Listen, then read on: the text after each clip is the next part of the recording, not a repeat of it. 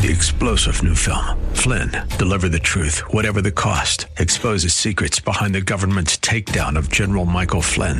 Flynn knew what the intel world had been up to. He ordered the first audit of the use of contractors. This set off alarm bells. He told the truth. He was the most dangerous person for Donald Trump to hire. They had to get rid of Flynn.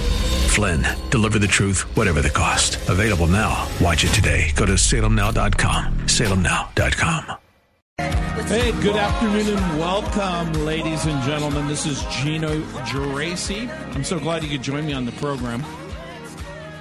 Crosswalk with yours truly, Gino Geraci. If you'd like to join me on the program, it's 303-873-1935. What kind of a program is it? Well, it's a program where we talk about things above. We talk about heavenly things.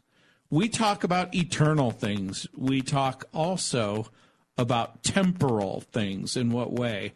Well, we will talk about the past, which is history. We will talk about the present, which includes current events. But I like to talk about, well, the Bible, about the historical Jesus, about worldviews and world religions, what people really believe. I like to talk about what's real, what's true, what's eternal. Hey, if you'd like to join me on the program, it's 303-873-1935. We've got a couple of interesting headlines in the news at ChristianHeadlines.com, but we also have news that's being reported in the popular media, including the New York Attorney General, who's trying to seize Trump's properties if he refuses to pay his $355 million fine. Days after the ruling, the judge, Arthur Engoron, ordered the former president to pay $355 million in his civil fraud case. But it's hard to determine who exactly got defrauded. But all of that's interesting. Also, Illinois wants to change the definition of an abused child to include parents who refuse to affirm their gender of choice. I talked about that yesterday. And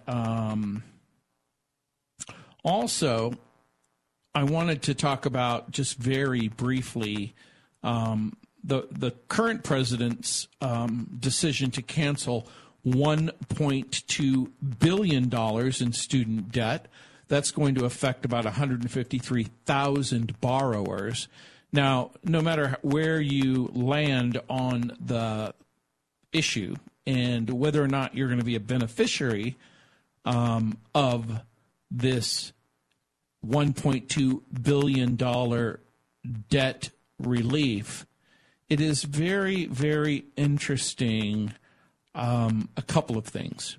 If it's going to reduce or eliminate debt for 153,000 borrowers, how many of those borrowers do you think are going to vote for the current president simply because he canceled their debt? That's an interesting question. The other thing is, what will be both the intended and the unintended consequences? Several experts are suggesting that this is only going to increase tuition. According to the National Review, his President Joe Biden's administration is set to forgive the debt. And again, the White House announced Wednesday its latest debt forgiveness plan will benefit people enrolled in the Saving on the Valuable Education, that's SAVE, repayment program for borrowers who've been repaying student debt for at least 10 years and took out $12,000 or less in student debt. The SAVE plan is an initiative that was launched by the White House in August to expand income-based student debt repayment options on an estimated cost of $475 billion over 10 years. CNBC, it says, after the Supreme Court blocked Biden's sweeping student loan forgiveness plan last June, his administration has explored all of its existing authority to leave people with less education debt. So all of that interesting stuff. 303-873-1935 is my number if you'd like to join me on the program. Another event that took place is the United Nations attempt to draft a proposal for Israel to refrain from going into Rafah, which is the southernmost part of the Gaza Strip, where Palestinians have been sheltering in place, if you will, throughout the war. So basically, the great big question is how. So again, 13 countries voted for the ceasefire. One country vetoed it, and that would be the United States of America. Now, again, is it a good idea or a bad idea? How should Christians react as America vetoes the ceasefire? Now, Alicia Searle, who's a contributing editor for the ChristianHeadlines.com, has updated her article on this particular subject. She writes that the war in Israel has taken another swift turn as the United States vetoed the Algerian resolution at the United Nations calling for an immediate ceasefire. This has been an ongoing, internationally growing concern ever since the Israel-Hamas war began on October 7th. Now, again, a couple of things. This is a war. The big question becomes, does Israel have a right to prosecute the war and then win the war? There are those who would argue that Israel has the right to prosecute the war and even win the war, but are there any prohibitions, restrictions, governors? And now, for the third time since the war began, the United States administration has vetoed a ceasefire and is drafting and proposing a new resolution that concerns hostage negotiations, according to the Washington Post. So, in this article, they write, while Israel has every right to defend and protect itself, this proposed draft is calling for Israel not to push ahead and refrain from going into Rafah, where many Palestinians are misplaced, sheltering due to the war. And it says now the United States administration is receiving a lot of backlash for the veto. He's being widely criticized for putting Palestinian civilian lives at risk. And the way that I would answer that, the way I would respond to the critic who says that this veto is putting Palestinian civilian lives at risk, no. The one who put the civilian lives at risk is Hamas. Hamas are the bad actors. And so, again, we have to ask several different hard questions about whether or not Israel has a right to wage this war and prosecute, if you want to use that term, this war, win the war. I've repeatedly said the best strategy for Israel to win the war or to end the war is to win the war. And so it looks like, in spite of all kinds of international pressure, Israel is not, I repeat, is not going to cease and desist until they have achieved their goal, victory over Hamas. Hey, welcome back, ladies and gentlemen. This is Gino Geraci. So glad you could join me on the program. The number's 303-873-1935. If you want to join me on the program, 303-873-1935. I was also talking about a couple of other articles that have come out at ChristianHeadlines.com. One by Michael Faust, who is, of course, a ChristianHeadlines.com contributor. The headline that he has is God and Country Film is a hit piece against conservative Christians, according to reviewers. And I think that that's right. A new documentary, he writes, claims to be a film opposing Christian nationalism. Now, again, Christian nationalism, as I've repeatedly said, is the new dog whistle. That if a person embraces, dare I use the word, a biblical view on certain topics, they're labeled Christian nationalists. And according to God and Country, which is released this month, it says, according to them, they take a closer look at the dangerous implications of Christian nationalism and explores how a base of Christians has radically stoked a movement to erase the line between church and state, that according to its website. And Rob Reiner is the producer. Now, Rob Reiner, I think, has a very specific bias against historical biblical Christianity and conservative Christianity specifically.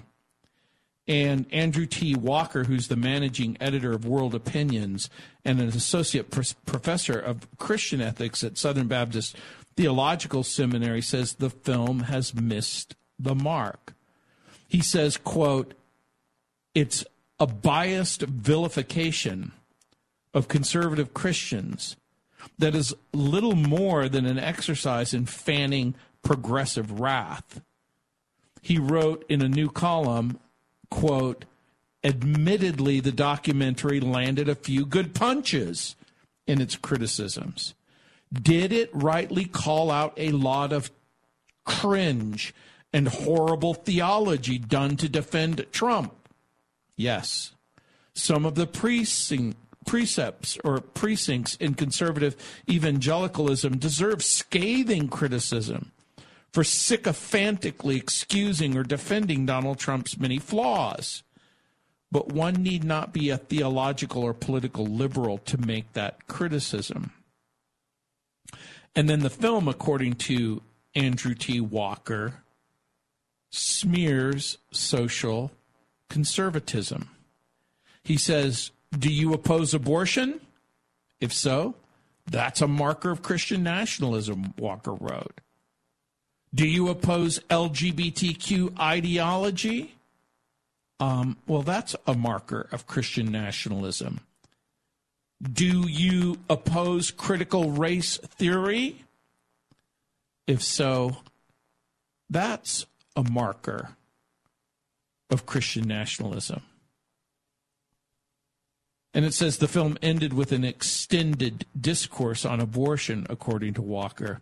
He says, of course, it also ended with a reference to the least of these in Matthew 25, but apparently with no regard to asking whether the unborn qualify as the least of these. The documentary is as intellectually serious as that argument. So imagine, are you, a Christian nationalist? If you are biblically, theologically, ideologically opposed to abortion, to the painful killing of unborn children. Are you a Christian nationalist if you oppose LGBTQ plus, and then list whatever alphabet you have one after that, ideology? Or imagine you take exception with the growing ideological social justice movement. Now, remember, in this ideological social justice or wokeism, if you oppose critical race theory, and I do oppose critical race theory, well, is critical race theory a political, ideological marker, or does it have religious implications? And I'm going to suggest to you that it does have religious implications. And the reason why it has religious implications is because it has a view about how a person is saved and what our moral duty is and how do we know what's true and what has ultimate authority and is there a future and a final judgment. And so if you ask and you answer the question, well, does the biblical worldview support a constitutional republic as it now exists in the United States? So we've got a couple of different things that we're asking and answering. Should the ideology of ideological social justice inform political processes or a biblical worldview? And does a biblical worldview play some kind of role in the way we conduct ourselves and get along with each other amongst ourselves? And so the reason why all of this becomes really, really important is what John Brown points out in the Christian Post. He said the movie is, quote, a partisan broadside that deceptively conflates so-called Christian nationalism with positions held by a large swath of conservative Christians, unquote. He writes, by stringing together disjointed, out-of-context clips that lump together John MacArthur, Billy Graham, with obvious charlatans and screeching fringe preachers, the filmmakers revealed either their profound ignorance or their cynical desire to assign the pejorative Christian nationalist label as widely as possible, unquote.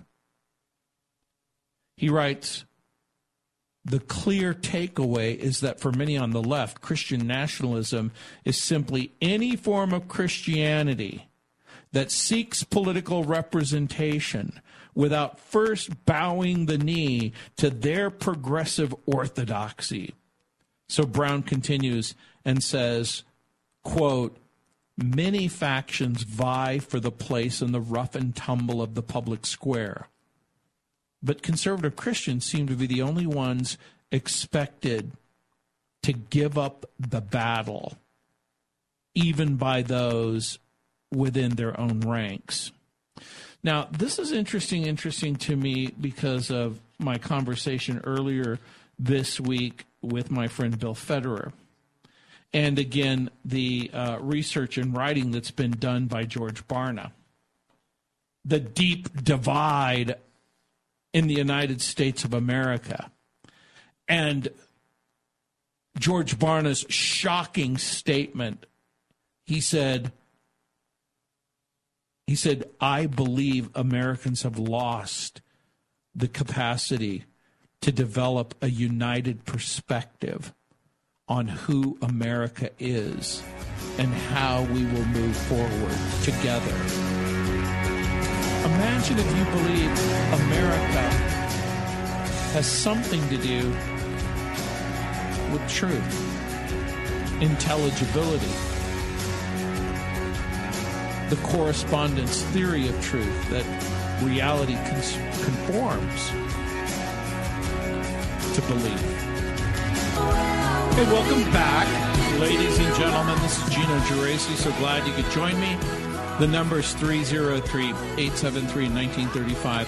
Sorry, Doug. I want to answer your question, by the way, about who's going to reign as king during the millennium. And the quick answer is the resurrected, returned Jesus will rule as king during the millennium, along what seems to be with his father David, a glorified David. So 303-873-1935. Let's see who's up. Dwayne, welcome to the program. Hey, Jen, how you doing? Doing good. Good. So I actually have a prayer request to share. Okay. About 2.5 months ago, I had puppies. It wasn't planned, and they're purebred labs. And we've been praying and asking God to lead and guide and open up opportunities to share them with people and homes where they're just going to go to homes that they'll be loved and embraced as part of the family.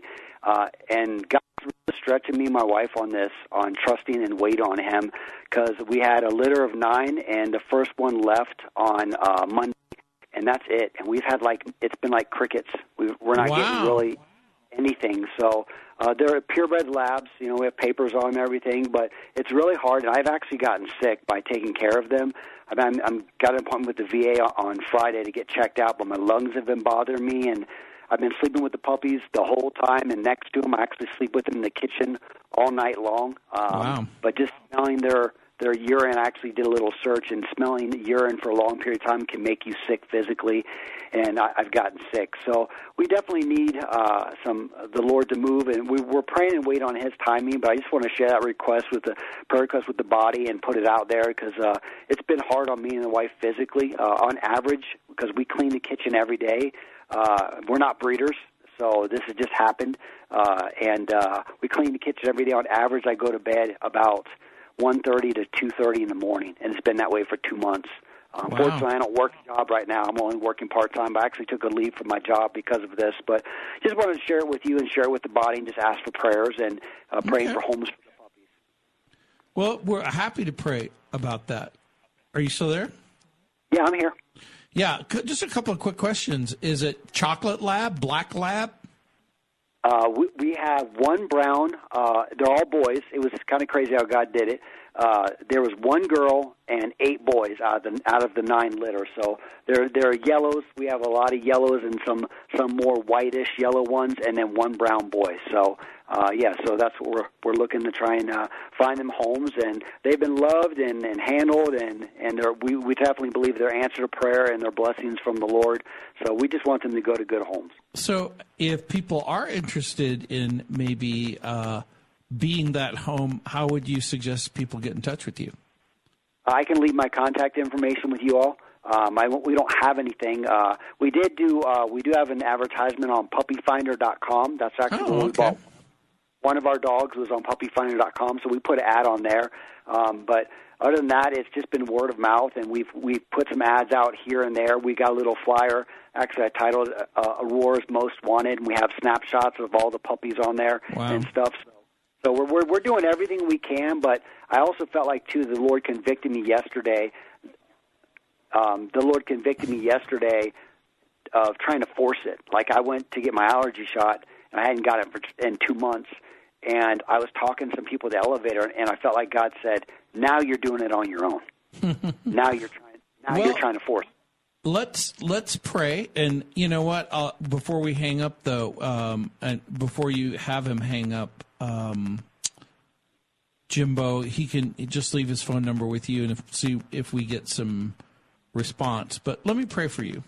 Heavenly Father, I do pray, Lord, according to your will and purpose and plan. Lord, first we obviously pray for Dwayne's health and for his circumstances. Lord, we pray that by your Holy Spirit you would touch his body, that you would heal his body. Lord, that you would restore him to wholeness and wellness and strengthen him for the task at hand. And Lord, again, as he goes to the doctor, we pray for that wisdom, not just wisdom, medical wisdom, but wisdom from above.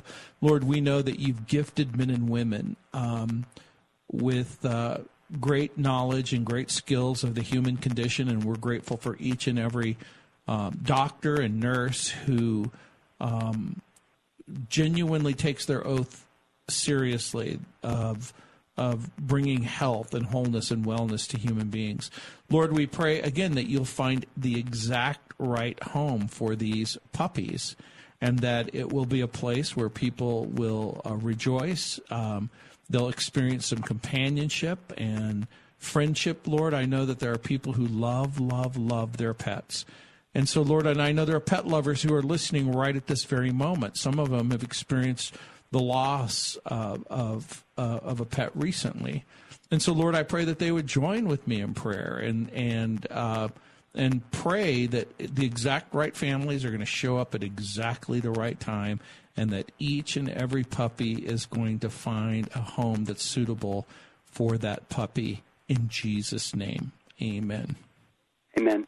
And also, too, Gino, if anybody wants to just come and hang out and play with some puppies and doesn't want one, that's okay, too. We've actually been hosting some families to do that who just wanted to come play with some puppies.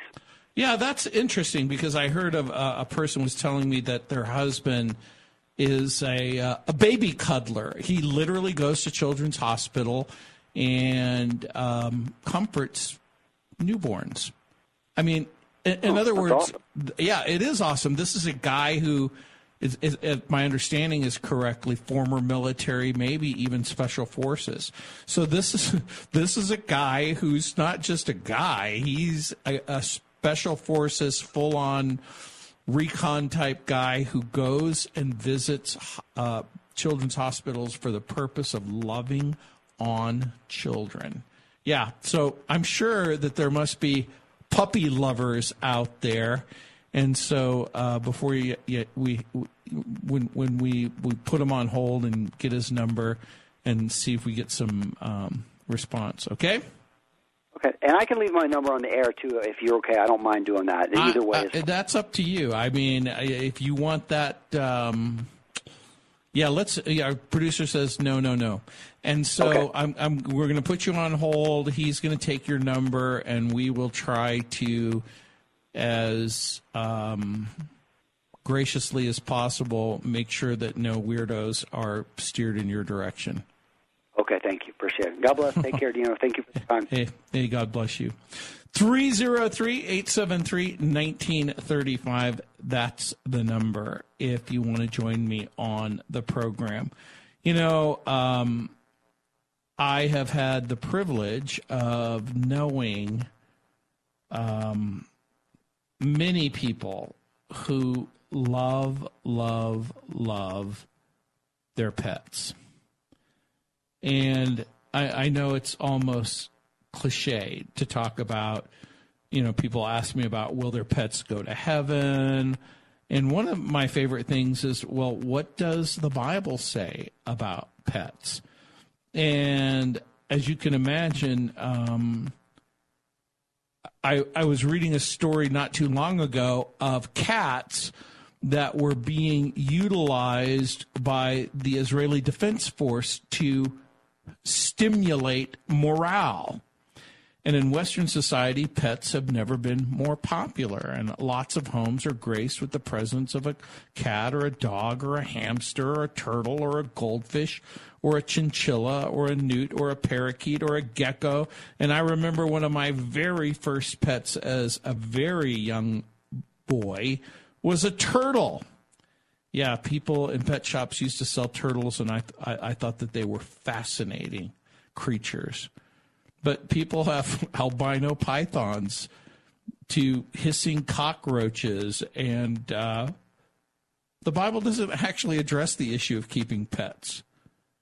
But I think that there's some principles that we might be able to glean from a couple of passages of Scripture. I might actually talk about that when we come back.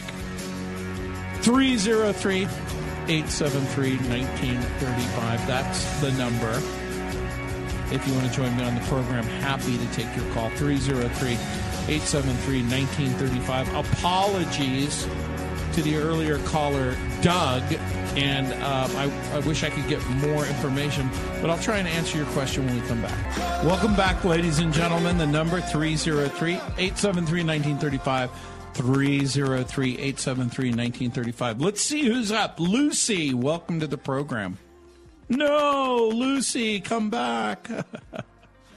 Well, Lucy was asking the question, where does it say in the Bible about where we go when we die? And Lucy, if you're still listening, I'll just give you a couple of little hints and clues. And part of the answer to your question is it depends. It depends on who we are.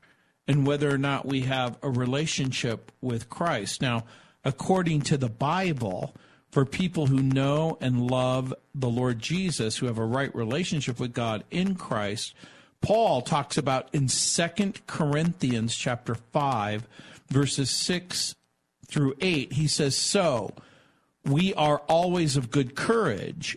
We know that while we are at home in the body," that means alive, in this physical body in which we have, "we are away from the Lord, for we walk by faith and not by sight. Yes, we are of good courage, and we would rather be away from the body and home with the Lord."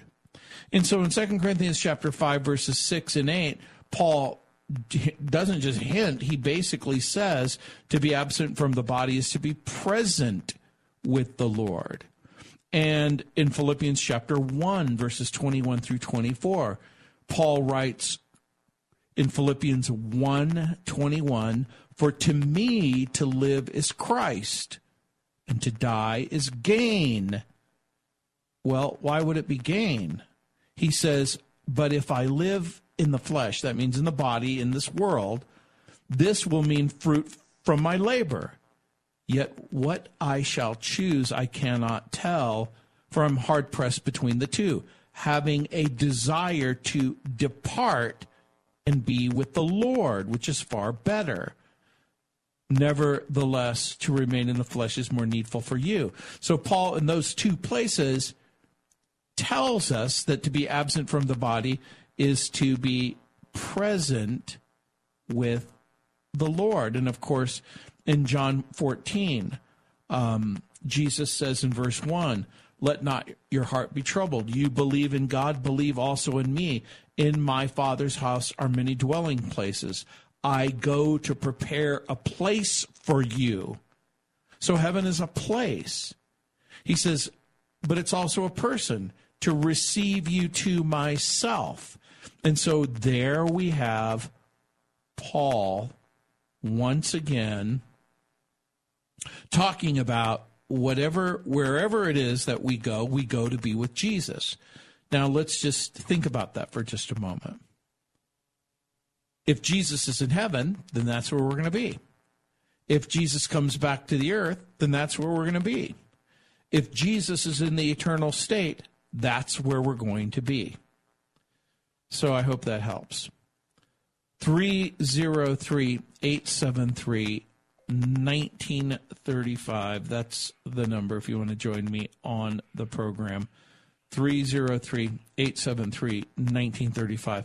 You know, there's a false teaching that's embraced by certain groups called soul sleep. The Seventh-day Adventists were people who advocate for what has been called soul sleep. Soul sleep is the idea that, or the belief that after a person dies, his or her soul sleeps until the resurrection or the final judgment. But I've already given two passages of Scripture which seem to indicate that that's not the case. The concept of soul sleep isn't a biblical concept, even though the Bible uses the metaphor of sleeping in relationship to death. It's a tender way of speaking about death when our loved ones die. So in Luke, for instance, Luke chapter 8, verse 52, where it says, "And all were weeping and mourning for her, but said, 'Do not weep, for she is not dead, but sleeping.'" In 1 Corinthians 15:6, Paul says, "Then he appeared," speaking of the resurrection of Jesus, "that Jesus appeared to more than 500 brothers at one time, most of whom are still alive, though some have fallen asleep." Again, a tender, idiomatic, euphemistic expression that you have died. So it doesn't mean a literal sleep. Sleeping is a way to describe death because the dead body looks like it's asleep. So the moment we die, we face the judgment of God. How do we know that? Hebrews chapter 9, verse 27. And I'm sorry that to answer your question, even though you're not on, but if you would like to come back, you can call 303-873-1935. So let me just say this about Hebrews chapter 9, verse 27, where it says, and just as it is appointed for a human being or for man to die once, and after that comes judgment. So to your question, what happens when you die? Well, you face judgment. Is there a place where you go? I think so.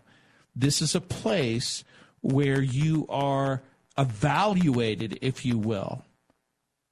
But again, in that evaluation, it depends on whether or not you have a right relationship with God or in Christ, or whether you don't have a right relationship with God in Christ.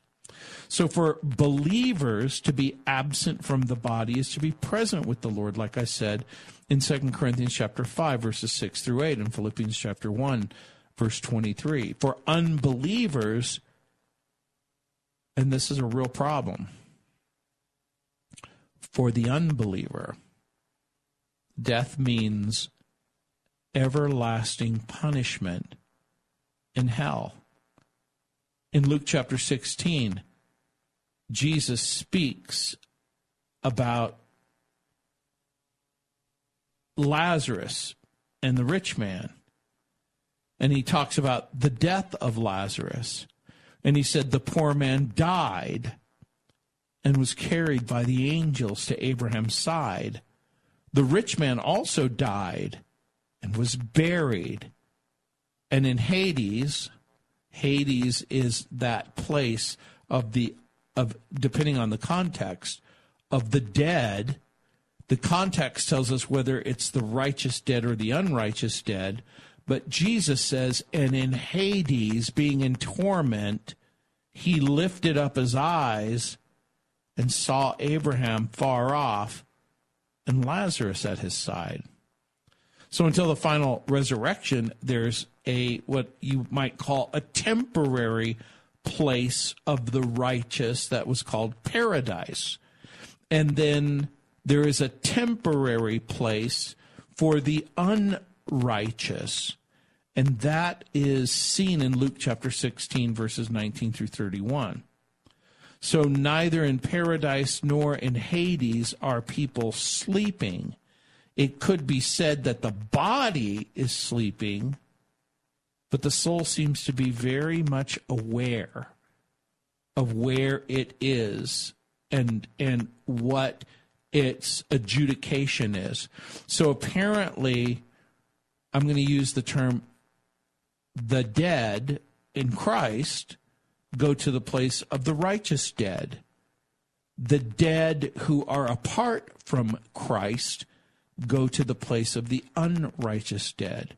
And at the resurrection, the body is awakened, transformed into an everlasting body that the person will possess forever, whether in the place of the righteous dead or in the place of the unrighteous dead. Hey, I'll be back taking your calls, answering your questions.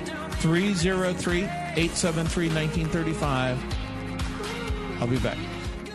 3-star General Michael J. Flynn, head of the Pentagon Intelligence Agency, knew all the government's dirty secrets. He was one of the most respected generals in the military. Flynn knew what the intel world had been up to. He understood its funding. He ordered the first audit of the use of contractors. This set off alarm bells.